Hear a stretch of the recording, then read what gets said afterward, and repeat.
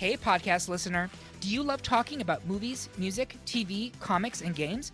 Then you should be listening to The Great Pop Culture Debate, back and bigger than ever for Season 9. This season, the panelists discuss the best James Bond film, the best Elton John single, the best Nickelodeon original series, the best Batman villain, and so much more. Find the show wherever you listen to podcasts, or head to greatpopculturedebate.com. More than 100 topics are already available. Subscribe today.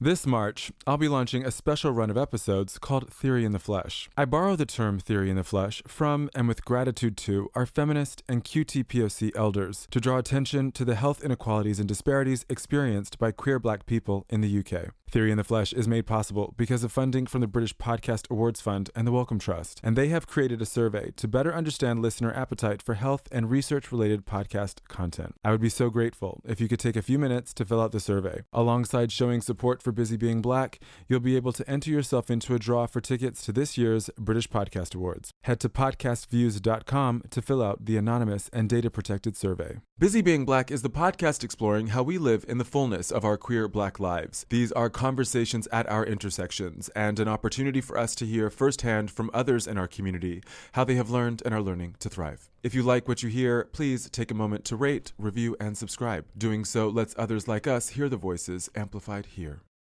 It was my encounter with Hello Mister in 2016, the magazine about men who date men, that inspired me to throw my hat into the queer media ring. For the first time, I saw what was possible and I was hooked.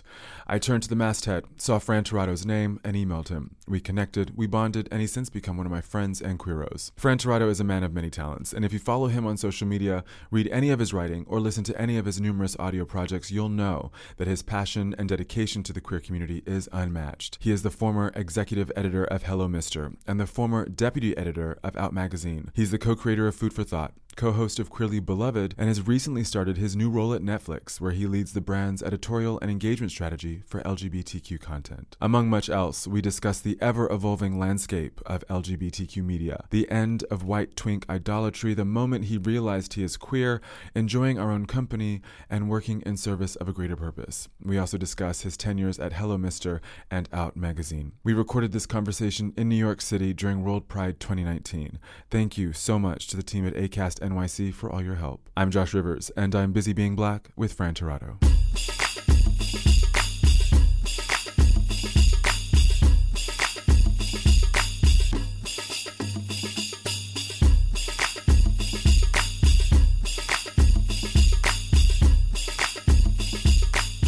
Fran Tirado. Yes. How's it going?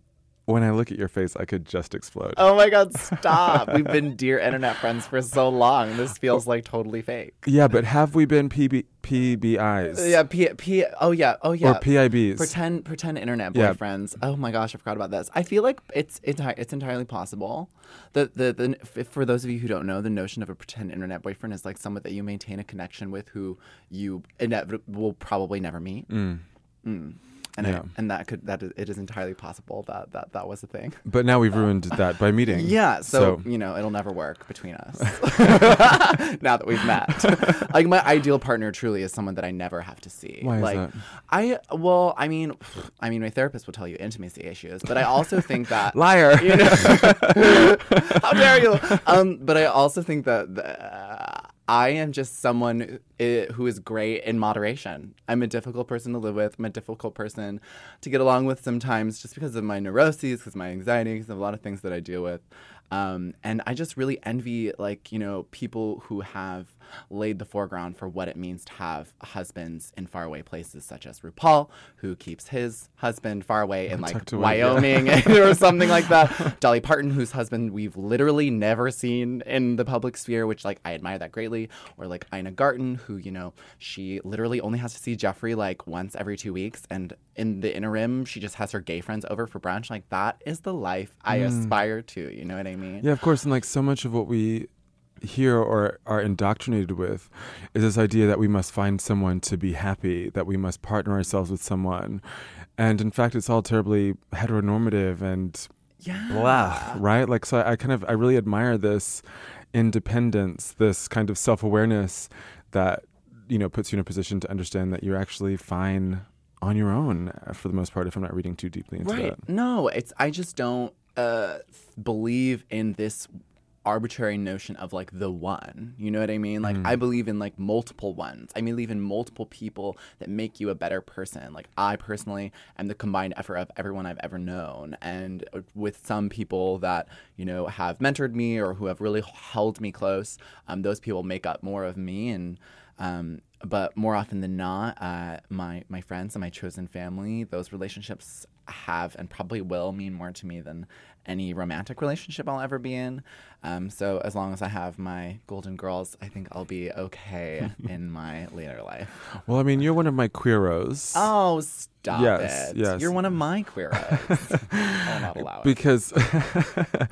Because and I think you and Ryan Fitzgibbon both know this, but when I encountered Hello Mister, that was kind of the first time I realized, oh my God, I want to be LGBTQ media. Like I want to get into this particular space to explore our storytelling. Wow. So I'm kind of really grateful to you guys, to both of you, for what you created at Hello Mister. Oh, thank you. I really appreciate that, because Ryan and I worked extremely hard to make that magazine. It was very much so a labor of love. But to be totally honest, that was my experience too.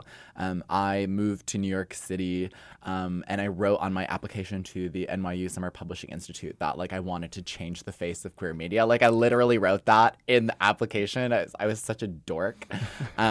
And I moved to New York, went to NYU, and had been there for like maybe 2 months or so, and walked into McNally Jackson, which is an amazing bookstore you should go to while you visit here. And I saw the first copy of Hello Mister on the stands, and I flipped through it, and I was like, fuck, someone already did it. Like someone already changed the face of gay media. Like what am I gonna do now?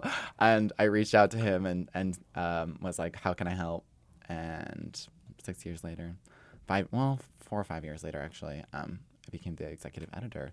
So yeah, and it really, it's such a small team that it's a product of both of our loves and our brains and everything that both of the two of us are good at. And yeah, I'm proud of it. I was literally carrying around copies of Hello Mister with like when I read with like those little highlighter tabs. Mm-hmm. So like all my books have like these kind of millions of tabs falling out of them and like highlighters and scribbles in the margins. I live. And so I was like carrying this, you know, these issues of Hello Mister around, like rereading these essays and like making notes, and I was like showing people, and I was like, have you read Hello Mister? Like it's the thing. And this is all before I decided to apply for a role at Gay Times. No way. Yeah. So I was like, actually, and in much the same way that you encountered Hello Mister and thought, oh my God, someone's doing it, I encountered Hello Mister and was like, ooh, we can do this elsewhere. We can replicate this kind of amazing work. That gives me goosebumps. Yeah.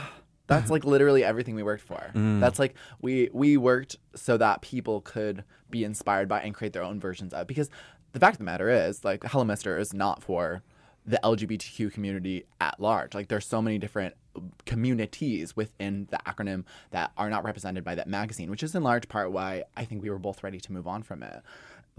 I'm so grateful that the magazine itself inspired a trans Hello Mister and inspired a kind of a more GNC Hello Mister and a Black Hello Mister. Like, I shouldn't actually denigrate the kind of innovation and efforts of them, because they are their own versions of things. They don't have to be the Black version of Hello Mister. You know what I mean? Yeah. But it's really exciting that, you know, someone could be like, actually, there's the very same way that I looked at Out Magazine growing up, and I was like, that doesn't represent me. I'm going to make Hello Mister. Someone can look at Hello Mister and be like, that doesn't actually represent me. I'm going to go make Cake Boy. Or yeah, well, I think what's interesting about Hello Mister, if I may, is that it's generative. Right.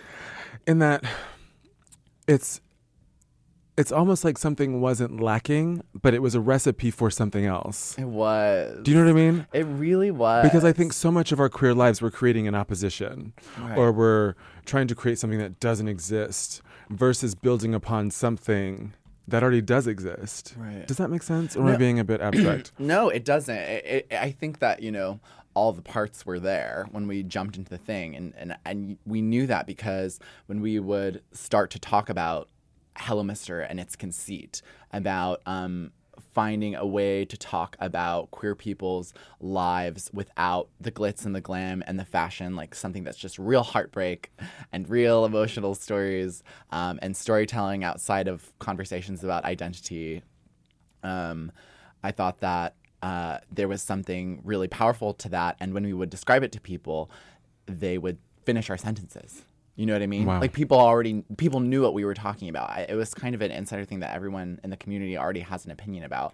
And it's because publications like, you know, at the time, like Out or Huffington Post or HuffPost Queer Voices or BuzzFeed LGBT or Advocate or Attitude or whatever, those weren't really doing it. And I think that the whole culture of mainstream queer media has shifted immensely in the last 5 years as a consequence of public demand being like, actually, one, you're only catering to cis gay men, and two, we're a lot more than like BMWs and like Absolute vodka ads.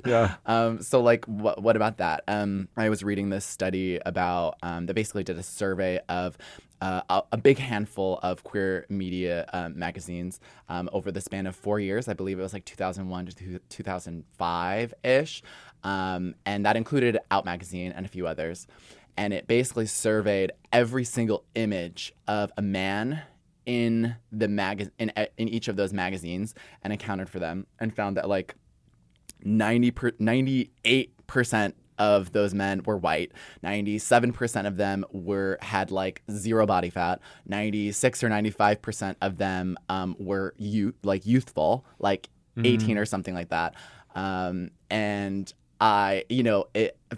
it was like this era of twink idolatry, of like white twink idolatry. And that kind of mentality that a lot of gay mainstream media was feeding has kind of corrupted what gay media's reputation is, still is. Totally. You know what I mean? And I think that that's a big part of like the work that I'm doing now is trying to unravel that and regain people's trust, honestly, and to help represent folks that like me who previously looked at Out and I was like, are you sure? You know what I mean? Yeah. So talk to me about that move to Out then. I'm interested because obviously when we heard that Philip was taking over, I think because we saw what he had done at them, I think there was a collective, this is going to be fabulous. But then it was when he started announcing deputy editors and, you know, everybody else, Mikkel and Raquel and Michael. Yeah. Then we was like, oh my God, this is they have not come to fuck around. Queer Justice League. It's a Queer Justice League for sure. Because it is top tier talent, yourself included. Like this is like a dream team of queer talent, like that's now at the helm of Out. I will say, I might never have a work environment that I enjoyed this much. You know what I mean? Like our staff is the best staff I will ever work with. And it is one of Phil's greatest traits is his ability to seek talent and hire. He hired the most brilliant people in the industry to make this thing. To your initial question, when Phil had announced that he was going to be the EIC of Out, in my head I was kind of like, really? Like I've been working in queer media for like 5 years. The magazine at the time had really, really lost its relevance. It didn't even feel like it was playing the game anymore of queer media, not since the Obama cover, in my opinion. And as someone who was friends with the editor-in-chief at the time before Phil, I kind of knew that, you know, a lot of folk had unplugged, and the magazine is also deeply under-resourced, so it's really difficult to make things with little resources. And so when Phil had kind of hinted to me that he was going to be tapping me soon for something coming up, I was like, okay. And I had prepared my rejection. Right. I had prepared what I thought was going to be me telling Phil that this isn't the right move for me at this time, but thank you for your offer. And Phil and I got drinks, and we talked for like 3 hours maybe, and he shared with me his vision for what would be the new Out magazine and a new brand and a new audience and a new staff. And I couldn't resist the task of rebranding the world's most read queer publication. And I'm really grateful for it. And you guys have spun it around so quickly. Yeah. Well. Very quickly. Like we made that first magazine in less than a month. And I was also the first was the first person in office alongside Ashley Ford, who was the interim exec editor. And together we kind of conceived what the new Out would look like. But it really was, until the whole team came in, it was like only ever 2 or 3 or 4 people working on this magazine for like a month. It was so hard.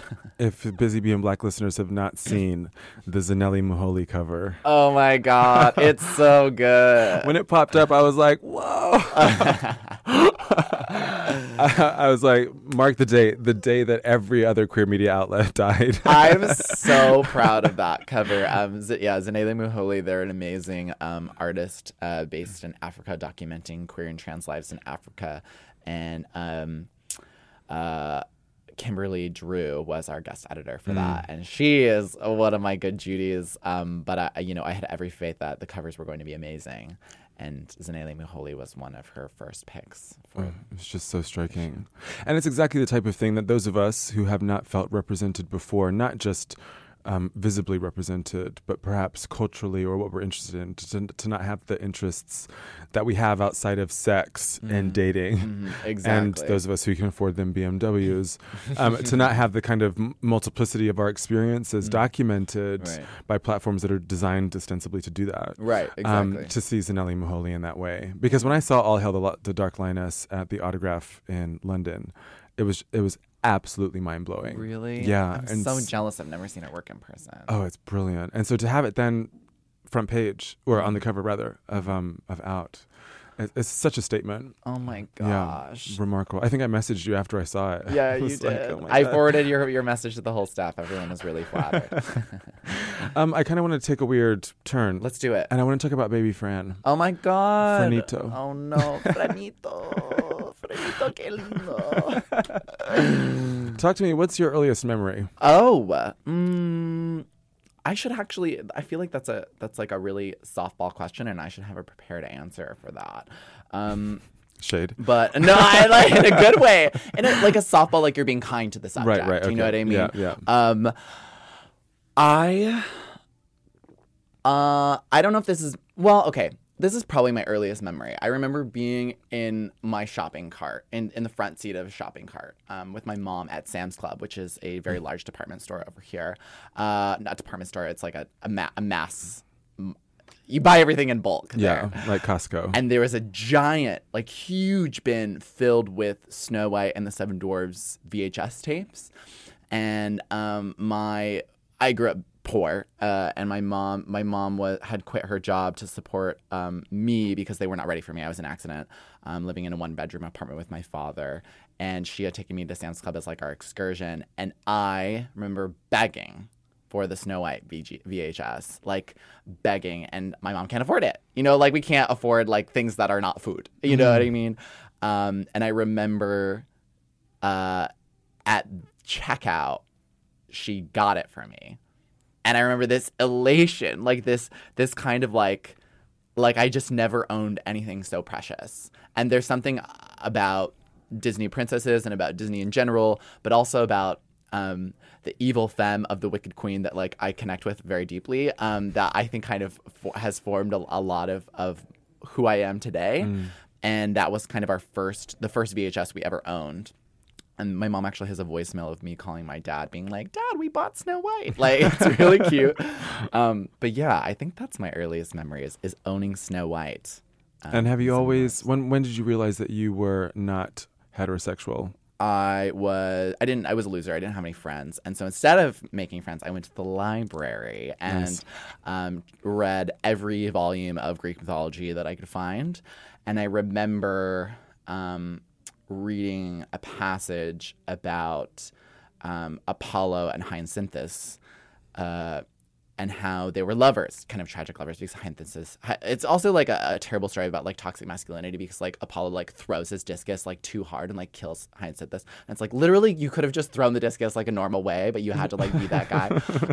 And he kills his lover, and it's really tragic. But anyways, I remember reading this myth and being like, guys can love guys. Like I was transported, like astral projection. And in that exact moment, I was kind of like, oh fuck, Like that is Yeah. me. Like I was kind of, it was wild. Yeah.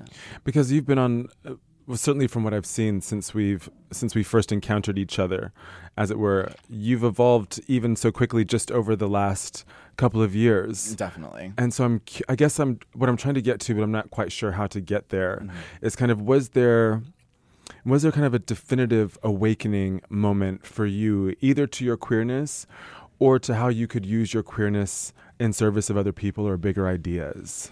I didn't so much come out as I did like have a boyfriend.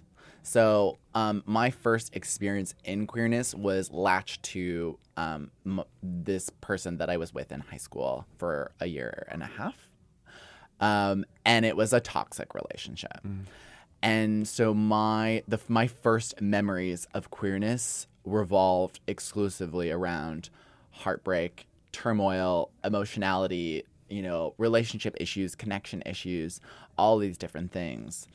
And as a consequence of this, after I got out of the relationship, I was kind of like, where are these stories in media? You know what I mean? Like, I get the straight version of this somewhere, but like, where's my queer heartbreak story? And so that is in large part what I kind of set out to do when I started cultivating what is the body of my work. Previous to entering media, queerness was the only thing I could talk about. So like I studied at the Kinsey Institute at Bloomington, Indiana. I chased my boyfriend there, by the way, and then was stuck in Bloomington, Indiana. I hated it. But at least the Kinsey was there. And so I studied Sax and I studied journalism. And, I would be in Shakespeare class and I would write my term paper and be like, Antonio and Sebastian were like in a gay relationship. Can't you see in this essay? I will prove. And or I would be in Chaucer and I'd be like, Troilus and Cressida, they were into butt stuff. Like in this essay, like that's just like how I've always been. And then at the local newspaper, I was on the queer beat. My summer job was canvassing for the Human Rights Campaign. Cancel me, like whatever. But that was like back then in high school. It was like a very progressive thing to do. So it's the only thing that I've ever cared about. And I think because I lived and breathed that kind of work, I knew that there was nothing else I could do. And when people ask me, what's your work-life balance look like, I don't really have it because my work is the most life-giving thing that I do. You know what I mean? And I can't figure out a way to separate that. I was getting lunch with my friend Chani Nicholas, who's an amazing astrologer. She's extremely talented. And she was telling me that because my Venus is in Gemini, that everything that I have everything that I do in my realm of connections and in relationships also has to do with locution and being the arbiter of things and making sure that I'm talking on public platforms and getting people activated. So I've essentially fallen in love with my career. Like my Venus and the thing that owns like all of my love space is like I fall in love with my work, which makes me sound insane, but I'm just being honest. No, because I think that the work-life balance is a result of the kind of industrial 9 to 5. Right? I don't think that it's a result. I don't think it's something that those of us who are pursuing our passions are necessarily looking for, right? Because exactly. It's not just about what you. It's about finding that groove, right? Falling into this flow, into this love with the stories that you're telling or the things that you're uncovering or just the thing that drives you for those who are listening who are not queer storytellers, as it were. So I like that. I like that we might just become so consumed in something that we love and also get paid for it. But don't worry, me and my therapist are working on it. So, we'll figure out a little bit of separation soon, just not right now because it's Pride Month. What has been, this question just popped into my head. You don't have to answer it. What has been the most transformative thing that's happened to you over the last 12 months? 12 months? Honestly, it's been Phil. I think Phil tapping me. Right. Yeah, Philip Picardi tapping me for this role at Out was so out of left field. I was freelancing at the time and was kind of like, I will never work for a company again. That's kind of what my thought was. And as I said, I just didn't think that this was going to be the job for me. And this job has kind of really projected my career in an entirely different direction than I thought it would go in a very positive way, because I'm able to make actual real change by getting the things that our staff is curating and putting them in front of a huge audience. Definitely that, I would say. Yeah, absolutely. It's queer related. I'm sorry. No, I wish I could tell you a love story. No. I'm so pro queer everything. So where you were in Indiana is where I'm at now. And that if it's not explicitly queer, I want nothing to do with it. Same. I'm bored. Okay, so one of the things that I'm interested in at the moment is how we build a queer cultural canon. Okay. And obviously one exists, I'm sure, right? Because there is a body of work that contributes to our queer consciousness, as it were. But I'm kind of very curious about the particular intersection of queerness and race and what you would recommend as kind of foundational texts for people to explore. That's a really great question.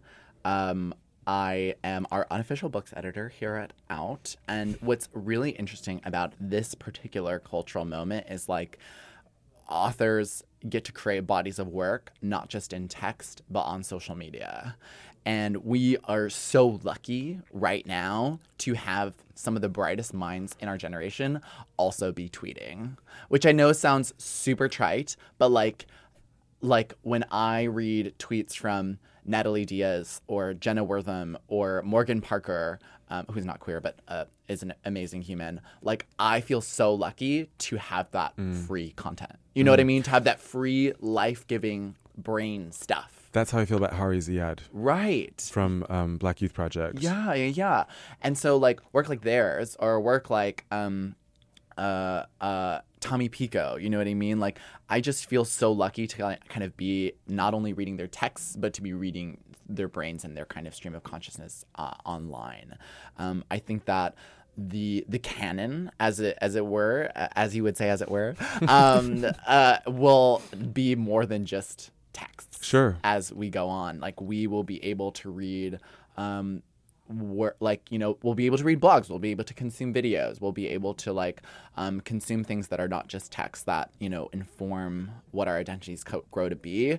I personally have my body of work to thank because of podcasts. You know what I mean?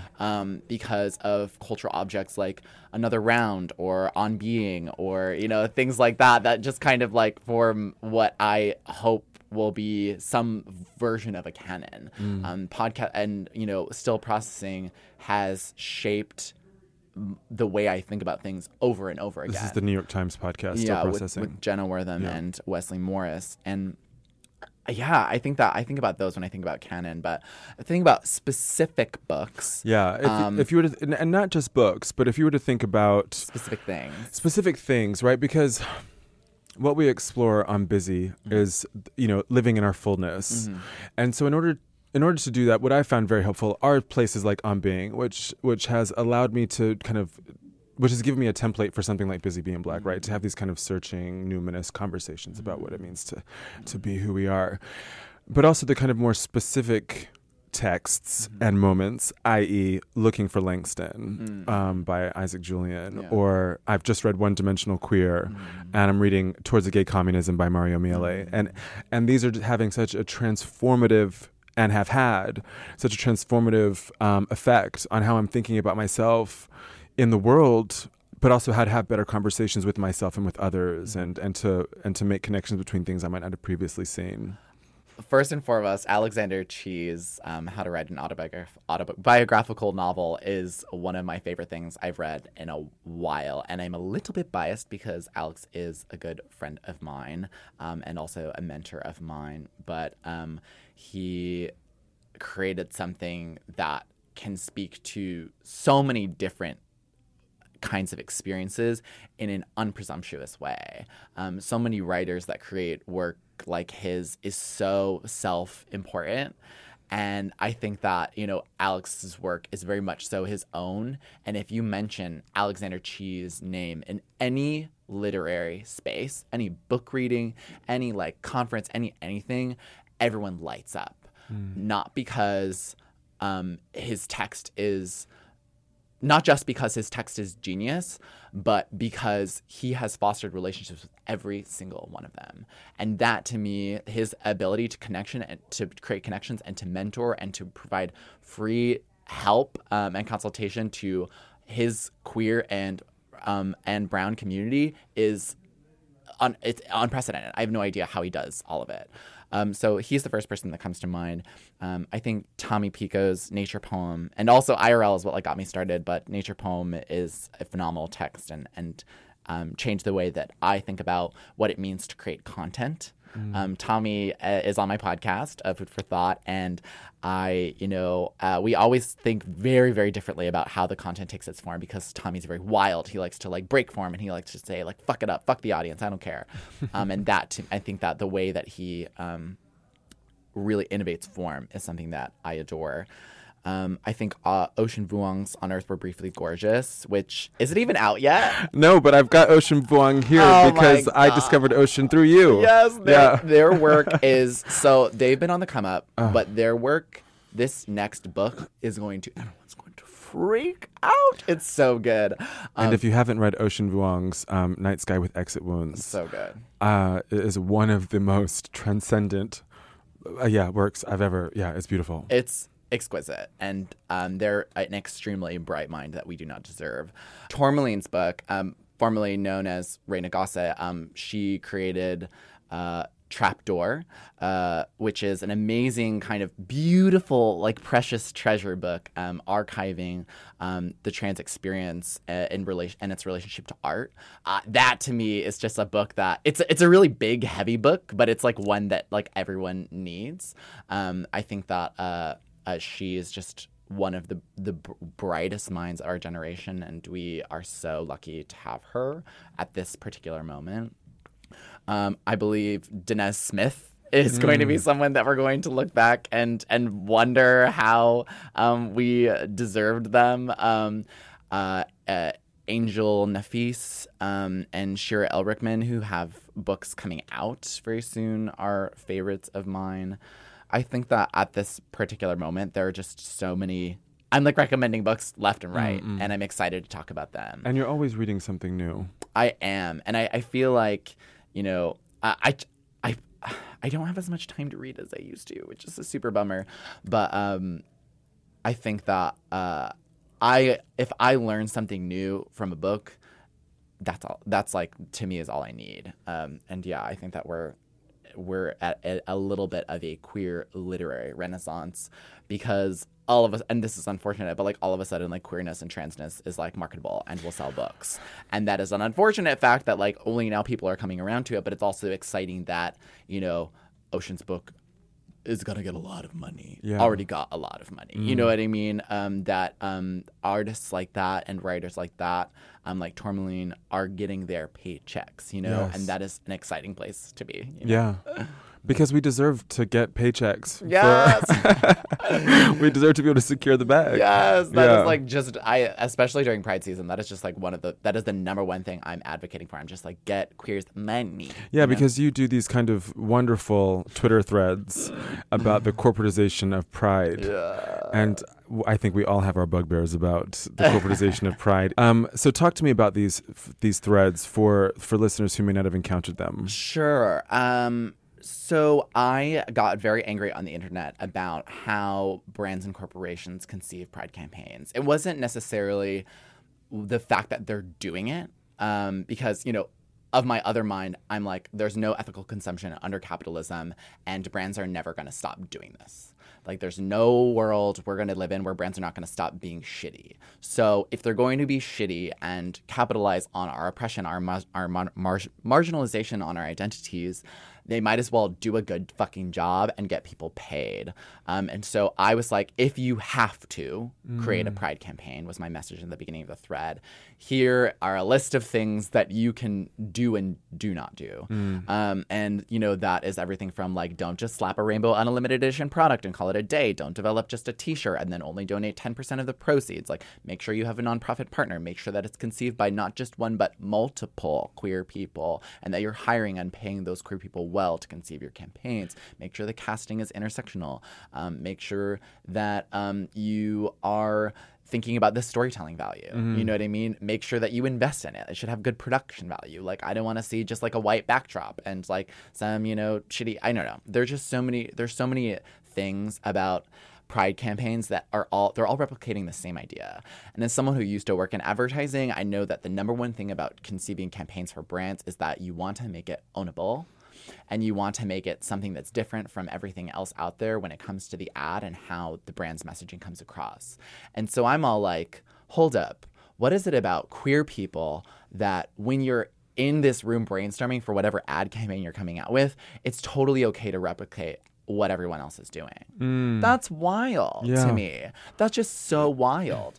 And what's also wild is that the response to this thread, which has gone a teeny bit viral, like, has brought a lot of queers coming up in my mentions saying visibility, but that matters, and like corporations are doing great, and like people defending corporations, like that's wild, that's so crazy. People are defending Taylor Swift, she's a corporation, you know. And so I'm just like, capitalism has us brainwashed where you were defending this IKEA bag. Oh, like, that was wild to me that someone was like, but IKEA, and I was like, it's like, but 100% of the proceeds go to the HRC. I was like, one, the HRC sucks. Yeah. Two, shit, I'm gonna get canceled. Two, the bag is like $2. Like that is not a substantive contribution to the queer community. Like the giant corporations like that should be counting on losing money for Pride. Right. They should not be. They should think about it as added brand value because they have gained trust with a certain, you know, amount of their audience, which is another version of capitalism, but like that's just like they should not be trying to like make money off of it. And part of that brainwashing, I think, is that we have been brainwashed not to ask for what we deserve, right? Because not only do people think they cannot even offer up payment for people's time in the first place, but I find there's sometimes what we're experiencing at the moment is we're waking up to the fact that you're allowed to demand money for your time. Yes, honey. Securing the bag has also become very de rigueur. My favorite thing also that has happened to me 3 different times this Pride is a brand reaches out and then I say, oh great, my rate is X, and they say, oh, either we don't have budget or we can't meet that because of Y, and then they offer me and they offer me no money or an insulting amount of money. And then they say, but we hope you'll agree to do it because it's a good cause. And I was like, hold up, what is the cause? Like, queer people at large? Like, creating a Pride campaign is a good cause? Like, no, thank you. Like, some of these brands don't even have a nonprofit partner. And I was like, so you, a corporation, are telling me, a queer person, that you are going to underpay a queer person for queer people? Yeah. No, you should be paying people healthy rates at their full rates and consider that part of that advocacy in addition to paying the Trans Law Center and Callan Lord and all these, you know, amazing organizations that are really easy to work with.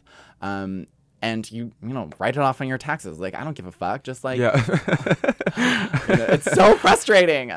And I think that another thing is that some critique from the gay community specifically is like, visibility, it matters. Like, that rainbow is really going to mean something to someone in the Midwest who will see it and feel protected. And I agree with that. A rainbow is a much more life-saving thing there than it is here in New York City, and that is the privilege that I hold. However, inclusion is no longer the exception. It is the standard. And if we do not hold brands accountable to higher and higher standards, we're going to get the same shitty rainbow products 30 years to come. 30 years ago, a rainbow would be a radical idea. That is no longer the case. And I feel like the rainbow flag is used to like disguise. Let's think about who's not accounted for within the rainbow, right? The queer people of color, the trans people of color, right here in New York City, or indeed in London and in smaller towns. Your rainbows. Yeah. These are my I have refrained from talking about these on a public platform, but these are my exclusive thoughts on the rainbow. And I just think that the rainbow, I love people that love it, but for me, the rainbow will never encapsulate or represent every identity of the queer community. Right. So we need to stop placing so much weight on it. It will never represent everyone, and not just that, but the rainbow, where it started as a symbol of protest, flags are tools of militarism and colonialism. Like, we don't need that symbol to feel together as a community. There are other ways to do that. Yeah, and it's not a replacement for you not actually doing the fucking work. Yeah, exactly. Exactly. Because inclusive is an action. Like, when they like the brown and the black stripe and the rainbow are amazing, but like, I, as a brown person, I'm like, I don't feel anything from that brown stripe. You know what I mean? Like, I would love to see that brown stripe actually, instead of like you investing in developing that design, or you investing in like creating a new, raising that flag at whatever brand or company or establishment that you work at with the brown and black stripe. I was like, why don't you just donate money? Like, that would be so much more impactful. Right. Why don't you develop an initiative? Why don't you create an ERG so that your employees can like be, have tools to like learn how to talk about queer and trans folks? There are so many different ways to use your resources that don't have to revolve around a flag. Yeah. And I think that's kind of my exclusive thoughts on it. But again, I respect everyone that loves flags. And I know that flags are amazing things that mean a lot to people. It's just, for me personally, I wish we would focus on something else. Yeah, the kind of substantive inroads. Yeah. It's a bugbear, I think. It's kind of ugly. But that's the rainbow flag or with the black and brown stripes? No, just the rainbow flag in general. The rainbow flag in general. I was like, wait. No. I just like redacted. Yeah. Anyway, sorry. Okay. So to close, I ask all of my guests the same question. What do you hope for? I think if you had asked me this question 5 years ago or 10, I would have told you that representation is what I hope for. That I hope for kids like me to grow up and have reflections of themselves in the mainstream, in our cultural objects. And I still wish for that. But now, I think the thing that I hope for most is a nuancing of the conversations that we're already having. And that we as a community, as queer communities, I should say, because we comprise of cultures and subcultures and subcultures, as well as different identities and communities. I hope that we all can talk to each other and figure out what the next steps are, and learn how to be a part of the same thing, as opposed to feeling divided all the time for obvious reasons and for reasons that are, well justified. I think that I want to wake gay men up because they hold the most power in the matrices of power of this acronym. And I think that there's a large conglomerate of them that are not thinking about what kind of actual impact they could have if they literally said one thing once. They literally just stood up for something once or showed up once. I think a lot about that. And so a lot of the work that I create now is not so much in the hopes that, gay men will feel themselves reflected, and more so that gay men will start thinking about things more complexly. That gay men will actually have trans friends and have non-binary friends, because a lot of gay men don't. And that they can, work to have people so that all of us can learn how to speak across our differences and work together across our differences. And as a consequence of that, consume content across our differences, because we are in a very unique cultural moment right now in 2019 where, for the first time in my memory, white people are reading about race. And for the first time in my memory, straight people are reading about gay people and cis people are reading about trans folks. RuPaul has an Emmy and The Favorite got a lot of Oscars and like all these, all these like queer cultural objects, quote unquote queer. Like I know that there's debatability about the queerness of like those specific cultural objects, but you know what I mean, that like queerness is mainstreaming. Like ballroom is at the forefront of our culture right now. That's wild. Like ballroom was like the bottom of culture 30 years ago. Was it 30? No, it's like 50 years ago. More. Whatever. That's inaccurate. Whatever. But we get it. But my point is like the things that I'm making right now at Out Magazine with our staff is in the hopes that the community that we're talking to at large is willing to consume content across their differences, and that we can get the gay man that will read the story about pumping, about trans women and pumping and hip injections, that the drag queen will want to read the story about pronouns, and that the lesbian will want to read the story about the drag queen. You know what I mean? I think that our hope is that in this very specific moment where we're all willing to consume content across our differences, that that's I guess straight and cis people will too, but also just that we'll all be better because we have created a multiplicity of perspective and a diversification of the ways we see the world. Damn it, I have another question. Here for it. Because it makes... Ask me all the questions. Because I try to end on that. That was such a beautiful way to end. We can like... Yeah, but what just came into my head is this conversation about echo chambers.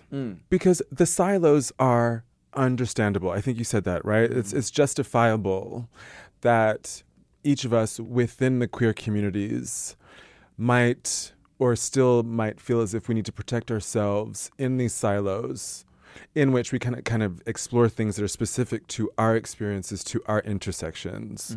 Because they've literally been harmed by inside the community. Precisely. Like learning that queer people can hurt other queer people is like a thing that that a lot of privileged folk in the community haven't realized yet. That gay men hurt trans women all the time. That gay men hurt queer women all the time. I think it's just wild. Anyway, sorry, continue. Well, no, it's a brilliant point, right?